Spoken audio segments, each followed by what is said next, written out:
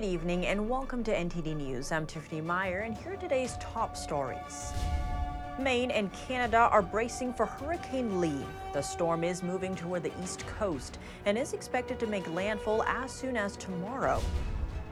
Over 10,000 auto workers are on strike. It's the largest strike ever against Detroit automakers. The self-declared most pro-union U.S. president ever weighing in today. Newly unsealed court records show that former President Donald Trump's private direct Twitter messages were handed to special counsel Jack Smith as part of the federal elections case. Meanwhile, Smith is asking for a gag order against Trump in that case. Trump and Florida Governor Ron Desantis on a collision course at the same event. We'll hear from voters to find out which candidate will get their vote. Texas AG Ken Paxton's future is in the hands of a Senate jury that is now deliberating.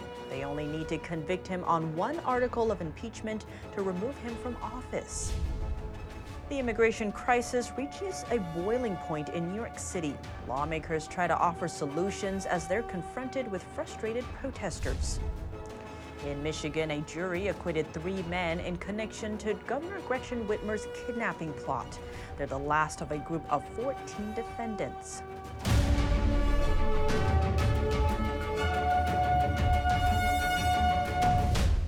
Maine and Canada are bracing for Hurricane Lee, preparing for storm surges and bad weather this weekend. The storm is moving toward the east coast and it's expected to make landfall by Saturday afternoon. The Category 1 storm is traveling with winds of 80 miles per hour. Parts of coastal New England and the Canadian province of Nova Scotia expect to see up to 4 inches of rain beginning tonight. The region is also getting ready for 20-foot waves. Parts of Maine are under a hurricane watch as boaters move their boats from the water. Along with potential flooding, strong winds could also knock out power lines. Hundreds of out-of-state utility workers poured into Maine amid fears of widespread power outages. The governors of Massachusetts and Maine declared an emergency in preparation for the storm. The Boston mayor says the city will have to be ready to deploy flood walls and sandbags if needed. Another House investigation into the Biden administration. The House Oversight Committee announced today it's launching a probe into the response to the Maui wildfires. In a letter to FEMA, lawmakers asked what steps FEMA is taking in Hawaii to avoid recovery issues. Committee Chairman James Comer said that the Biden administration failed to deliver an appropriate response when it mattered most. He went on to say the probe is, quote, to ensure locals are receiving the assistance they need and taxpayer dollars being used effectively. The president and CEO of Hawaiian Electric and other energy officials from Hawaii are also expected to testify before Congress in a separate probe. The first ever strike against Detroit's 3 largest automakers at the same time is taking place right now. President Joe Biden today siding with the union in a strike that could affect the nation's economy. NTD's Arian Pazdar has the details. For the union makes us strong. Hell yeah! The United Auto Workers, or UAW, started the first ever simultaneous strike against Detroit's 3 largest automakers on Friday. The union's president made the announcement shortly before midnight, which is when the contracts between automakers and workers expired. For the first time in our history, we will strike all 3 of the big 3 at once. We are using a new strategy, the stand-up strike. The union wants 40% pay raises to compensate for soaring inflation. Automakers, which include General Motors, Ford, and Stellantis, offered up to 20%, phased in over several years. The union declined. President Biden on Friday siding with the union. Auto companies have seen record profits, including the last few years, because of the extraordinary skill and sacrifices of the UAW workers. But those record profits have not been shared fairly, in my view, with those workers. Record corporate profits, which they have, should be shared by record contracts for the UAW. Biden sent 2 of his top aides to Detroit to get involved in the negotiations. The president and CEO of the U.S. Chamber of Commerce said in a statement on Friday that the UAW strike, and indeed the summer of strikes, is the natural result of the Biden administration's whole-of-government approach to promoting unionization at all costs. A long strike threatens to spread economic turmoil. General Motors CEO Mary Barra says the strike could harm employees, their families, and even the U.S. economy, saying for every General Motors job, there are 6 other jobs in the economy that depend on us running, so we've got to get back to work. Barra praised their offer to increase salaries by 20%, pointing out that the offer also includes world-class healthcare. Meanwhile, Ford has slammed the union's approach, saying they never came back with counter-offers. But supporters of the strike say employees need more to adjust to inflation. They're making record profits. It's about time to reward the very people for the reason they were even able to, again, survive, the Great Recession. About 13,000 employees have stopped working and are on strike at 3 plants in Michigan, Ohio, and Missouri. The union has a strike fund of over $800 million, which can be used to pay the employees while they're absent. Arian Pastar, NTD News. X, formerly known as Twitter, handed over former President Trump's private direct messages to Special Counsel Jack Smith. Smith had obtained a secret warrant to get these messages as part of his investigation into Trump's challenge to the 2020 election. That's according to newly unsealed court filings. X tried to resist and didn't comply with the warrant initially, but a court fined at $350,000 for noncompliance. If X had delayed longer, the fine would have increased to $6 million in a week, $800 million in 2 weeks, and over $100 billion in 3 weeks. X ended up turning over only 32 messages. Prosecutors called it only a minuscule proportion of the total production. X's lawyers expressed concern that Trump might want to assert executive privilege over some of the messages in his account. And Smith is seeking a narrowly tailored gag order to limit the former president's public statements on this case. In court filings released less than an hour ago, the special counsel's office accused Trump of spreading disparaging and inflammatory public posts on Truth Social regarding the citizens of the District of Columbia, the court, prosecutors, and prospective witnesses. It added that those statements undermine public confidence in the judicial system. A spokesperson for the Trump campaign responded to the filing, accusing President Biden and a weaponized DOJ of attempting to deprive President Trump of his First Amendment rights, calling it blatant election interference. Trump is currently the leading Republican candidate in the polls. And speaking of the heated race to the White House, Trump and Florida Governor Ron Desantis are set to clash at the same event. Who will be the ultimate choice for conservative voters? NTD's Sam Wong brings us more. I'm here at the Prateville Stand Summit where several 2024 GOP presidential hopefuls are slated to speak. Right now, there's a huge crowd gathered behind me, so let's talk to some folks around me and see who will be their ultimate choice for the 2024 presidential election. Well, I still believe President Trump would be the man. I prefer Trump, but DeSantis, I could certainly vote for DeSantis without any problem. Ron DeSantis, yeah. Love what President Trump did. I voted for him 4 years ago, but he's a very divisive personality. The summit is hosted by evangelical think tank, the Family Research Council. Both former President Trump and Florida Governor Ron DeSantis will be speaking at the event. As for which one of the two is leading the race, a recent Fox News survey finds that public support for Trump is expanding. He is now standing at 60%, marking a 7% increase from the previous month. DeSantis, on the other hand, is trailing Trump at a mere 13%, a downtick since the GOP presidential debate. Speaking of debate, Sunshine State Republicans are deciding whether to require a loyalty pledge for all candidates attending an upcoming event in Florida. So what makes good leadership in the public's mind? I asked some folks, and here's what they said. DeSantis has a track record of bringing people together. I'm from Florida. I know a lot of people in Florida. Everybody in Florida loves him. Well, we need candidates who are willing to actually talk about the issues that are corroding the fabric of our nation from a cultural, from a moral perspective. As for more updates on the event, former President Trump will be speaking at 9 p.m. later tonight. Reporting from Washington, D.C., Sam Wong, NTD News. Texas AG Ken Paxton could be facing the end of his political career. Republicans in the Texas House say he abused his office. Now, a state Senate jury must decide. NTD's legal correspondent Arlene Richards has the latest. Suspended Texas Attorney General Ken Paxton's political career is on the line. After a 9-day impeachment trial, a Senate jury has begun deliberations to decide whether he should remain in office. Before deliberations kicked off, attorneys for both sides gave closing statements. House Manager Andrew Murr, a Republican, said Paxton's improper relationship with real estate tycoon Nate Paul interfered with his job, and that the relationship caused his most trusted staff to blow the whistle on him. The travesty is that Mr. Paxton's desire to deliver results for Nate Paul eventually tore the office apart. It metastasized and overwhelmed the office. He repeatedly demanded that his top deputies act as Nate Paul's personal lawyers. Paul had accused state and federal agents of illegally obtaining a search warrant against him.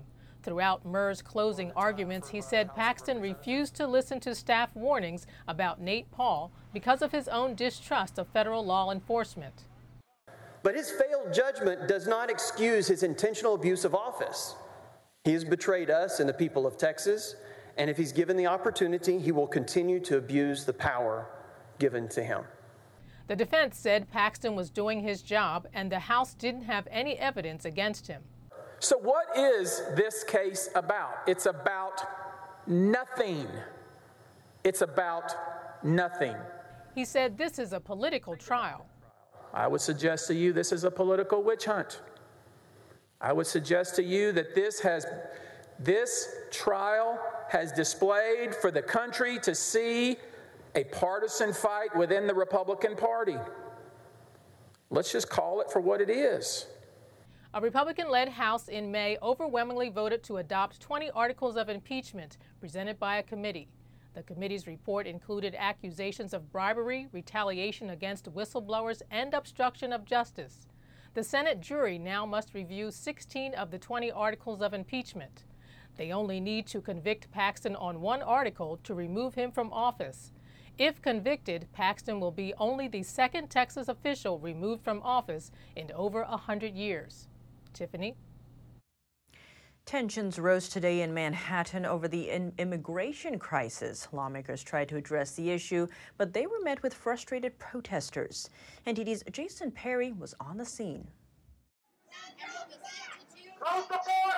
Close the border! Representative Alexandria Ocasio-Cortez, along with other lawmakers, addressed the immigration crisis in New York City, but they were quickly disrupted by protesters shouting, "Close the border." Ocasio-Cortez continued speaking outside of Roosevelt Hotel in Manhattan, which has been used to process illegal immigrants. She called for more federal resources to help deal with the crisis and added this. The second is to allow for work authorization so that folks here can get to work and start supporting themselves as soon as possible. And Representative Adriano Espaillat added this.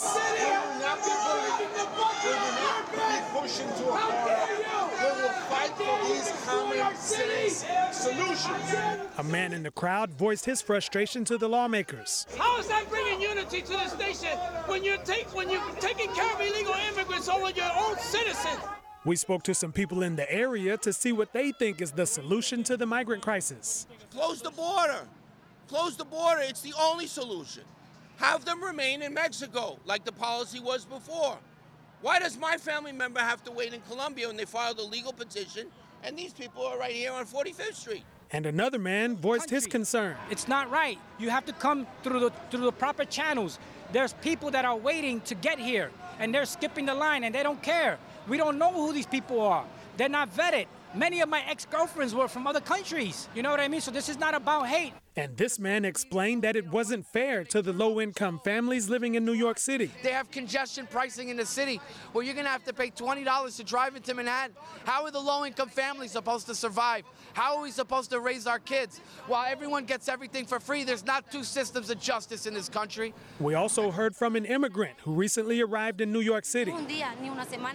We never imagined, none of the immigrants, that we were going to be received like this. Nonetheless, I am grateful. Protesters and politicians both made their voices heard today. This is clearly an issue that will continue to demand national attention. Jason Perry, NTD News, New York. In Michigan, a jury today acquitted 3 men in connection to Governor Gretchen Whitmer's kidnapping plot.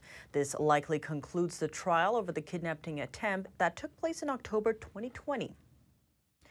Eric Molitor, William Knoll, and Michael Knoll were each found not guilty. Prosecutors allege the men conducted surveillance of the governor's vacation cottage. In the whole case, ultimately 9 men were convicted or pleaded guilty in the case, and 5 were acquitted. Authorities have said the men were planning to kidnap the governor from her vacation home, but they were arrested first. Some of the defendants said that FBI undercover agents coerced them to drive the plot forward. Coming up, what's the evidence against President Biden in the impeachment inquiry?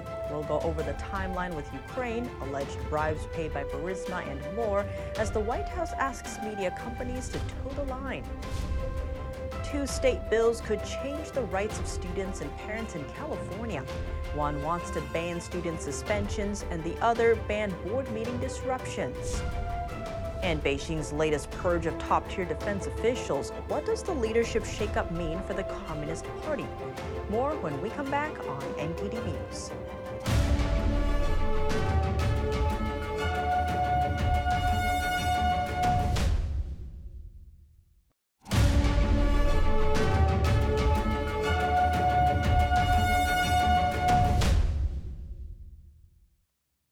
Welcome back. What's the evidence against President Biden in the impeachment inquiry? A key player has fallen out of the news cycle, Viktor Shokin.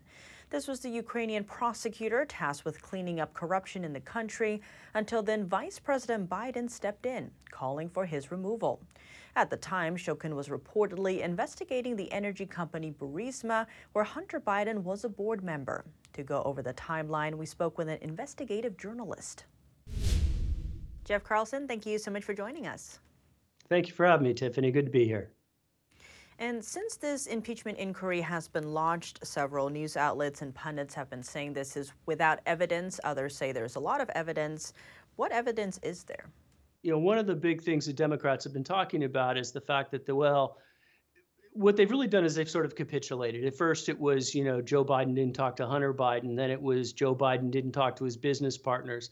Then it was okay, he talked to his business partners, but he didn't actually talk business. So we keep breaking down these doors. Now the new narrative is you can't trace the money directly going back to Joe Biden. Well, you pretty much can, and that's what this is all about. It's not as if we're going to have a check that's going to be written directly out to Joe Biden. We know that there was this use of 20 different plus shell companies through which cash was passing through. We know that if you look at the Ukraine situation, you had this new prosecutor that was brought in, and despite what people say, he was absolutely investigating Burisma.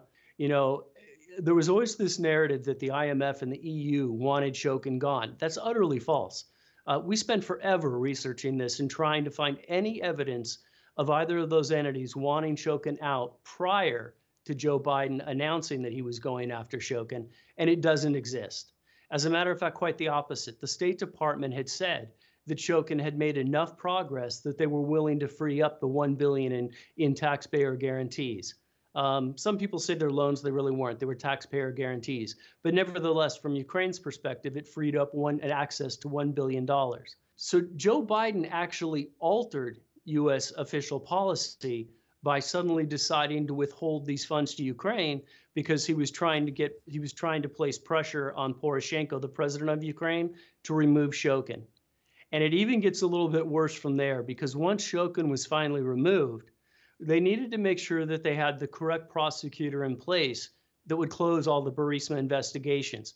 That took a couple months. And there was quite literally a phone call with Poroshenko the day after the new prosecutor was put in place, a guy named Yuri Litsenko. The day after he was put in place, Biden had a phone call with Poroshenko, and it was only then on that phone call that he agreed to finally release these funds, which were supposed to have been released in December of the prior year, December of 2014.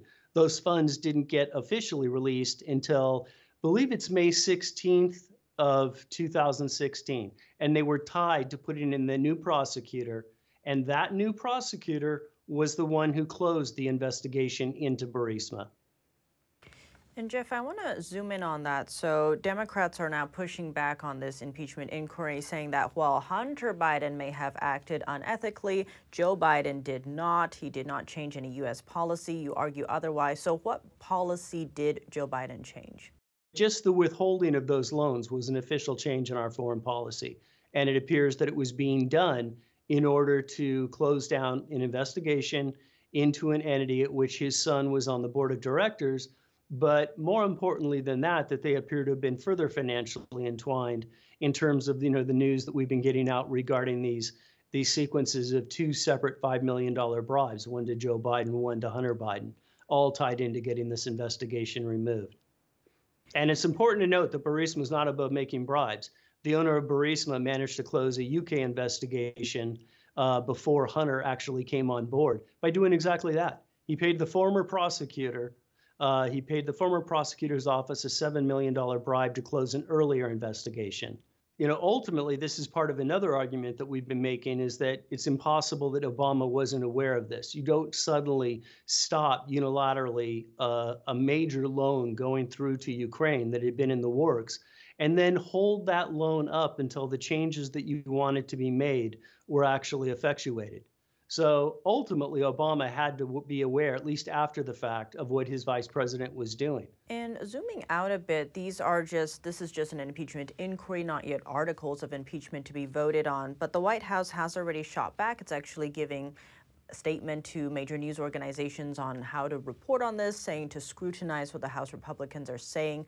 What does it mean for our country when major news organizations are getting editorial guidance from the White House instead of reporting on it from a distance? I obviously I saw that and was a little flabbergasted. We've known, I guess you in some ways could almost argue, hey, good, at least it's out in the open, because for years, the exact same thing has been going on behind the scenes. How many times do you see one media organization? It usually comes downstream from the New York Times and Washington Post, but everybody picks up the narrative really pretty much at exactly the same moment. We know that the White House was directing all the efforts at suppressing information on social media sites, Google, et cetera, behind the scenes. Same thing with COVID. Now they just seem to have given up any pretense and are literally putting that directive out there. What will be interesting, though, is that this one time that they are making an overt directive telling the news organizations what they want them to do, and so far they're mostly doing it, will they continue? Because there definitely seems to be a step back from Biden. The other day we saw something that was unheard of. We saw CNN running a clip where they were putting up the number of times that Joe Biden had lied. We have David Ignatius writing in the Washington Post that Joe Biden shouldn't run again in 2024. So we're getting, our theory has long been that Joe Biden is not ultimately going to be the nominee for 2024, that it's going to be somebody else, likely Gavin Newsom. And we're now seeing those cracks start to form. So, I think it's worthwhile noting for the audience that all this perceived protection around Joe Biden is less about protecting Joe Biden, but more about protecting sort of the establishment and the way the establishment does business. And I think at this point, they're beginning to give up on Joe a little bit as these facts mount, as we started off discussing at the beginning of this episode. Wow. Jeff Carlson, thank you so much for your time. Yeah, thank you very much. Thanks for having me, Tiffany. Bye-bye. California is becoming a battleground on education and parental involvement. Two new state bills could change how classrooms are run and how parents participate. NTD's David Lamb reports. Two California bills could impact how classrooms and school board meetings are run if signed. The first is Senate Bill 274, introduced by Democratic Senator Nancy Skinner. The bill would ban schools from suspending students who disrupt class or defy teachers, known as willful defiance suspensions.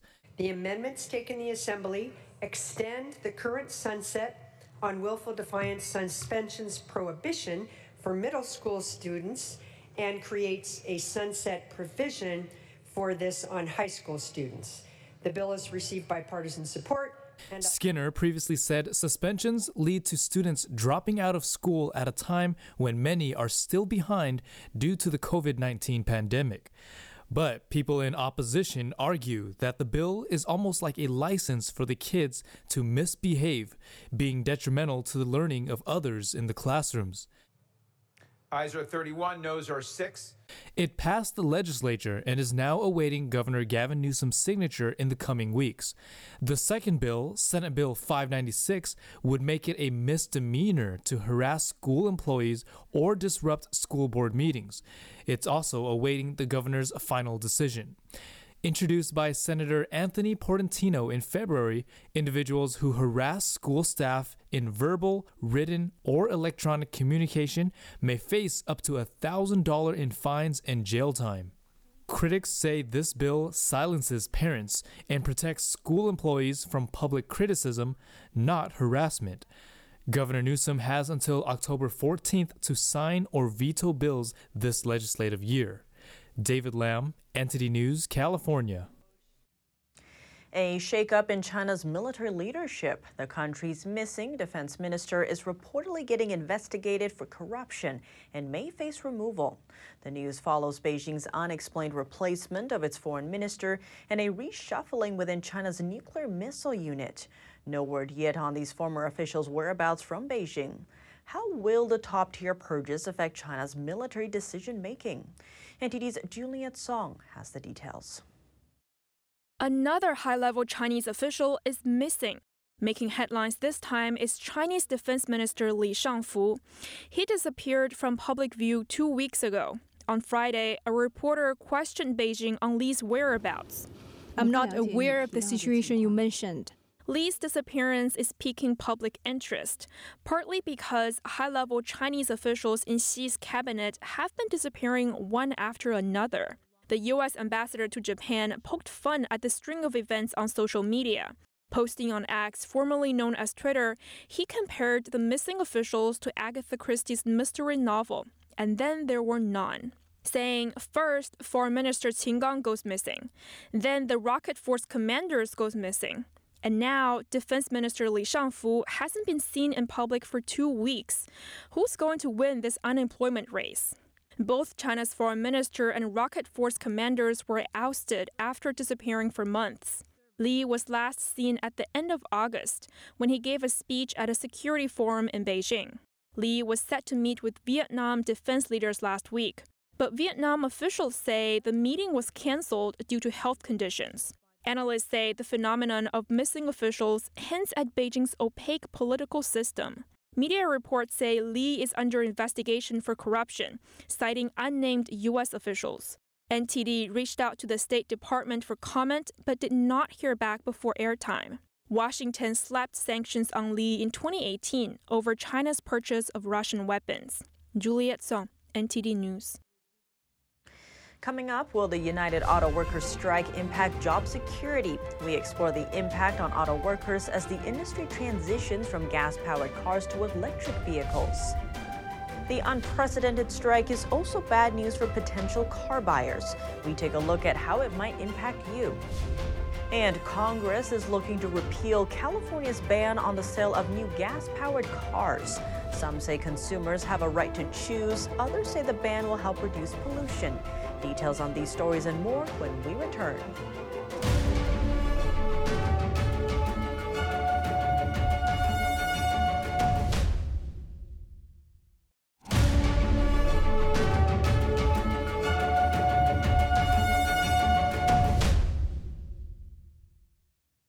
Welcome back. If you're just joining us now, here are some of today's top headlines. Hurricane Lee is expected to make landfall in the Canadian province of Nova Scotia Saturday afternoon. Parts of New England are also under hurricane watch, and residents prepare for storm surges this weekend. 32 of former President Trump's private direct Twitter messages were handed to special counsel Jack Smith as part of Smith's investigation into Trump's efforts to dispute the 2020 election results. That's according to newly unsealed court filings. X, formerly known as Twitter, resisted producing the records at first, but was slapped with a hefty fine for non-compliance. Meanwhile, Smith is asking for a gag order against Trump in the same case. In Michigan, a jury today acquitted 3 men in connection to Governor Gretchen Whitmer's kidnapping plot. This likely concludes the trial over the kidnapping attempt that took place in October 2020. The United Auto Workers started the first ever simultaneous strike against Detroit's 3 largest automakers. President Biden sides with the union, which demands 40% pay raises, while the companies offer 20%. And the strikers have a key demand, a quote, just transition to electric vehicles or EVs. With more EVs and fewer gas-powered cars, many auto workers will lose their jobs. So what does a just transition look like? NTD's Dave Martin explains. The United Auto Workers want a just transition to electric vehicles.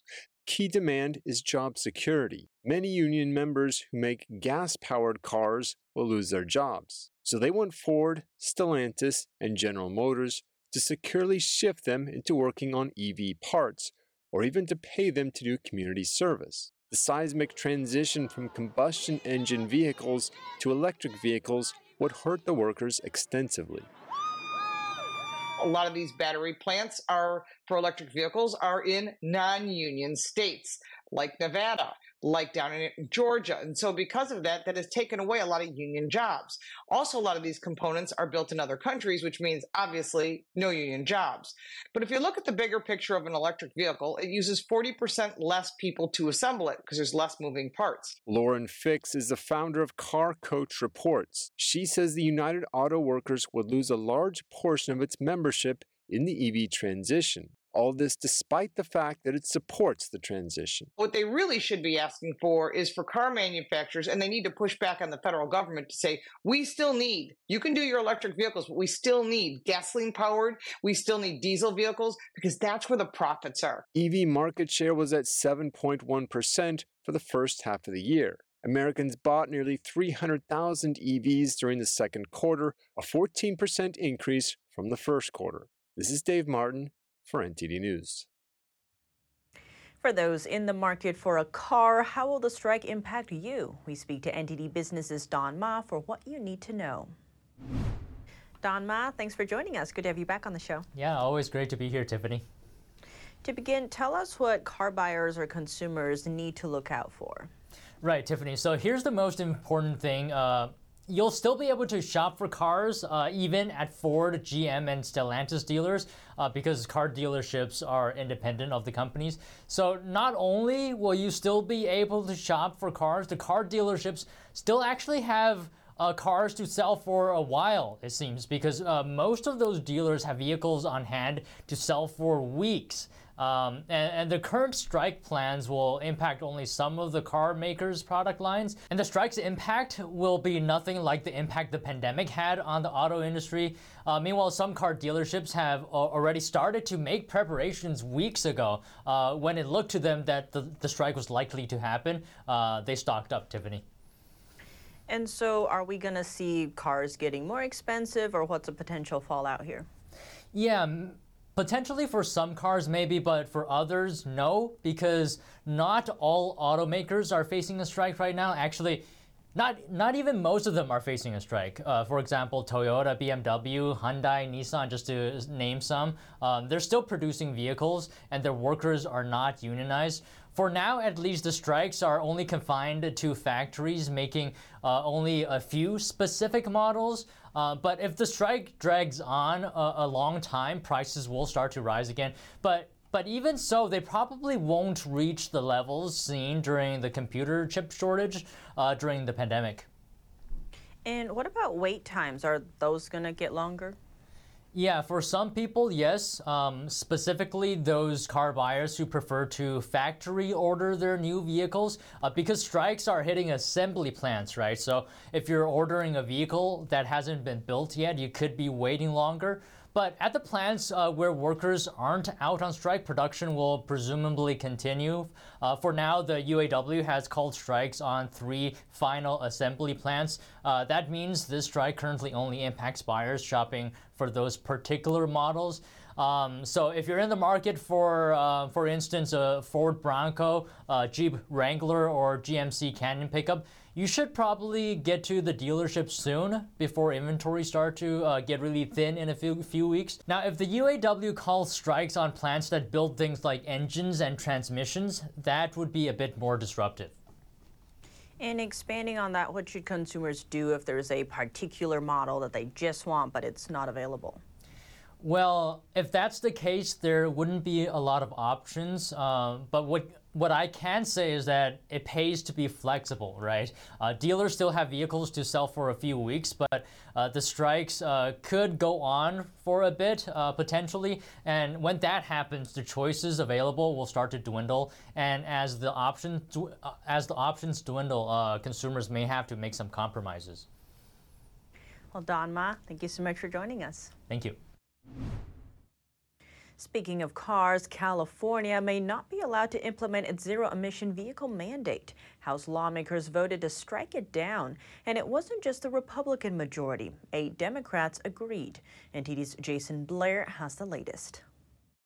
The Preserving Choice in Vehicle Purchases Act passed the House on Thursday with a near-party line vote. The legislation seeks to void regulations in California that would ban the sale of new gasoline-powered vehicles by 2035 in order to fight climate change. The mainly Republican supporters said that California's mandate will have negative economic effects and intrudes on consumers' ability to choose a car that best fits their needs. The mainly Democrat opponents argued that the mandate is needed to combat climate change and reduce pollution, saying the transportation sector is a major contributor to greenhouse gases. Americans can make consumer choices based on their merits and needs, not radical mandates rooted in trying to force Green New Deal directives on families.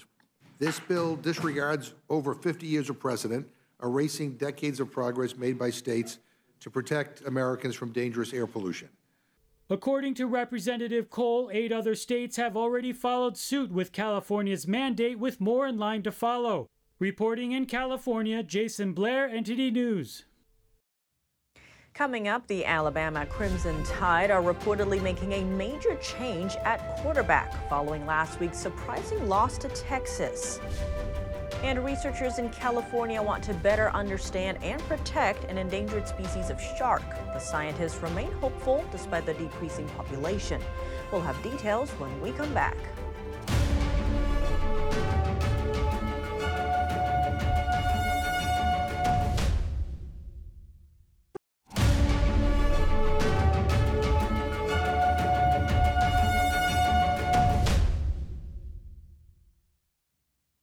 Welcome back, and now for your sports news. Here's NTD's Dave Martin with a surprising development from last week's World Cup. That's right, Tiff. Team USA men's basketball is now back to #1 in the FIBA World Rankings, despite finishing 4th at the World Cup last week. The Americans moved past Spain to regain the top spot after relinquishing it last November to the Spaniards after a dozen years leading the world. Spain dropped to 2nd, while Germany, which won the World Cup, jumped from 8th to 3rd. The FIBA rankings are updated every few months and take into account the most recent 8 years of results. And in college football news, the Alabama Crimson Tide are making a change at quarterback following their loss to Texas. ESPN is reporting that Tyler Buckner, a sophomore transfer from Notre Dame, will get the start over Jalen Milroe when they play at South Florida on Saturday. Milroe, also a sophomore, started the first 2 games of the season, but threw a pair of interceptions in Alabama's loss to Texas last Saturday. Buckner started Notre Dame's first 2 games last year before getting injured, though he returned for their bowl victory over South Carolina. And for your sports viewing schedule tonight, all 30 baseball teams are in action, and that includes a crucial AL East matchup between the first-place Baltimore Orioles and the second-place Tampa Bay Rays, with just 1 game separating the 2 teams. And in college football this weekend, no games between top 25 opponents, though there are some intriguing matchups, including in-state rivals Colorado, Colorado State, old rivals Missouri, Kansas State, academic rivals Northwestern Duke, future Big Ten rivals Washington, Michigan State, and current SEC rivals Florida, Tennessee. Finally, in the NFL Sunday, 13 games are on tap, including a Chiefs team looking to get their first win of the season over a young and talented Jacksonville squad. And that's it for your sports news today. Tiff, back to you. There's an endangered species of sharks caring for their young in San Francisco Bay. A marine expert is studying them and spearheading the research to better understand and protect them. With summer in full swing in the San Francisco Bay, Megan Holtz gets out on the water as often as she can. Motoring through tides on frequently foggy early mornings, she and a small crew of researchers navigate to their secret fishing spots to drop anchor, put salmon on hooks, and cast their lines into the bay for their beloved subject, the broad-nosed seven-gill shark. Fish on! This is the only population that we know of that is putting all of their pups in one location in this nursery ground. Now that can be fine, except that they're literally putting all their eggs in one basket. So if something happens to San Francisco Bay, then we might lose an entire cohort of these seven-gill juveniles. The 31-year-old PhD candidate at UC Davis focuses on the broad-nosed seven-gill, which, as its name suggests, has 7 pairs of gill slits as opposed to 5 on most other sharks. Holst said the Bay Area offers a protected habitat with lots of food resources. The apex predator can also be found across the globe, including New Zealand, South Africa, and Argentina. I landed on studying seven-gill sharks because I had a lot of questions and there wasn't as many answers as I was hoping for in the literature when I went to go research them. And that's just part of the scientific process. When you are curious about something and there's not enough information about it, the coolest part about our jobs is that we get to go find the answers to our questions. Scientists are unsure of the species' population numbers, though the International Union for Conservation of Nature describes the species as vulnerable and says the population trend is decreasing based on the last assessment. Holst said in a recent outing this summer, numbers were promising, despite concerns that record rainfall in California this winter and subsequent freshwater runoff into the bay may have affected the ecosystem, including salinity levels. You know you have a healthy ecosystem when you see sharks. Sharks are a really great sign for a healthy, sustainable ecosystem, and they are what keeps our ecosystem in check. But it's hard to say whether or not their actual presence means that things are good in San Francisco Bay. That's going to take a lot more analysis of looking at the blood that we took today, looking at the muscle biopsies that we got, seeing what their toxic contamination levels are, and seeing what other threats they might be facing while they're here. Once the sharks are pulled on board, the team collects blood samples to help look at toxic contamination in the water, muscle biopsy samples to examine the shark's role in the food chain, fin clips for genetic analysis, and length and girth measurements to estimate the age. If you have any news tips or feedback for the show, you can email us at eveningnews@ntd.com. That's all for today's news. Thanks for tuning in. I'm Tiffany Meyer. Good night.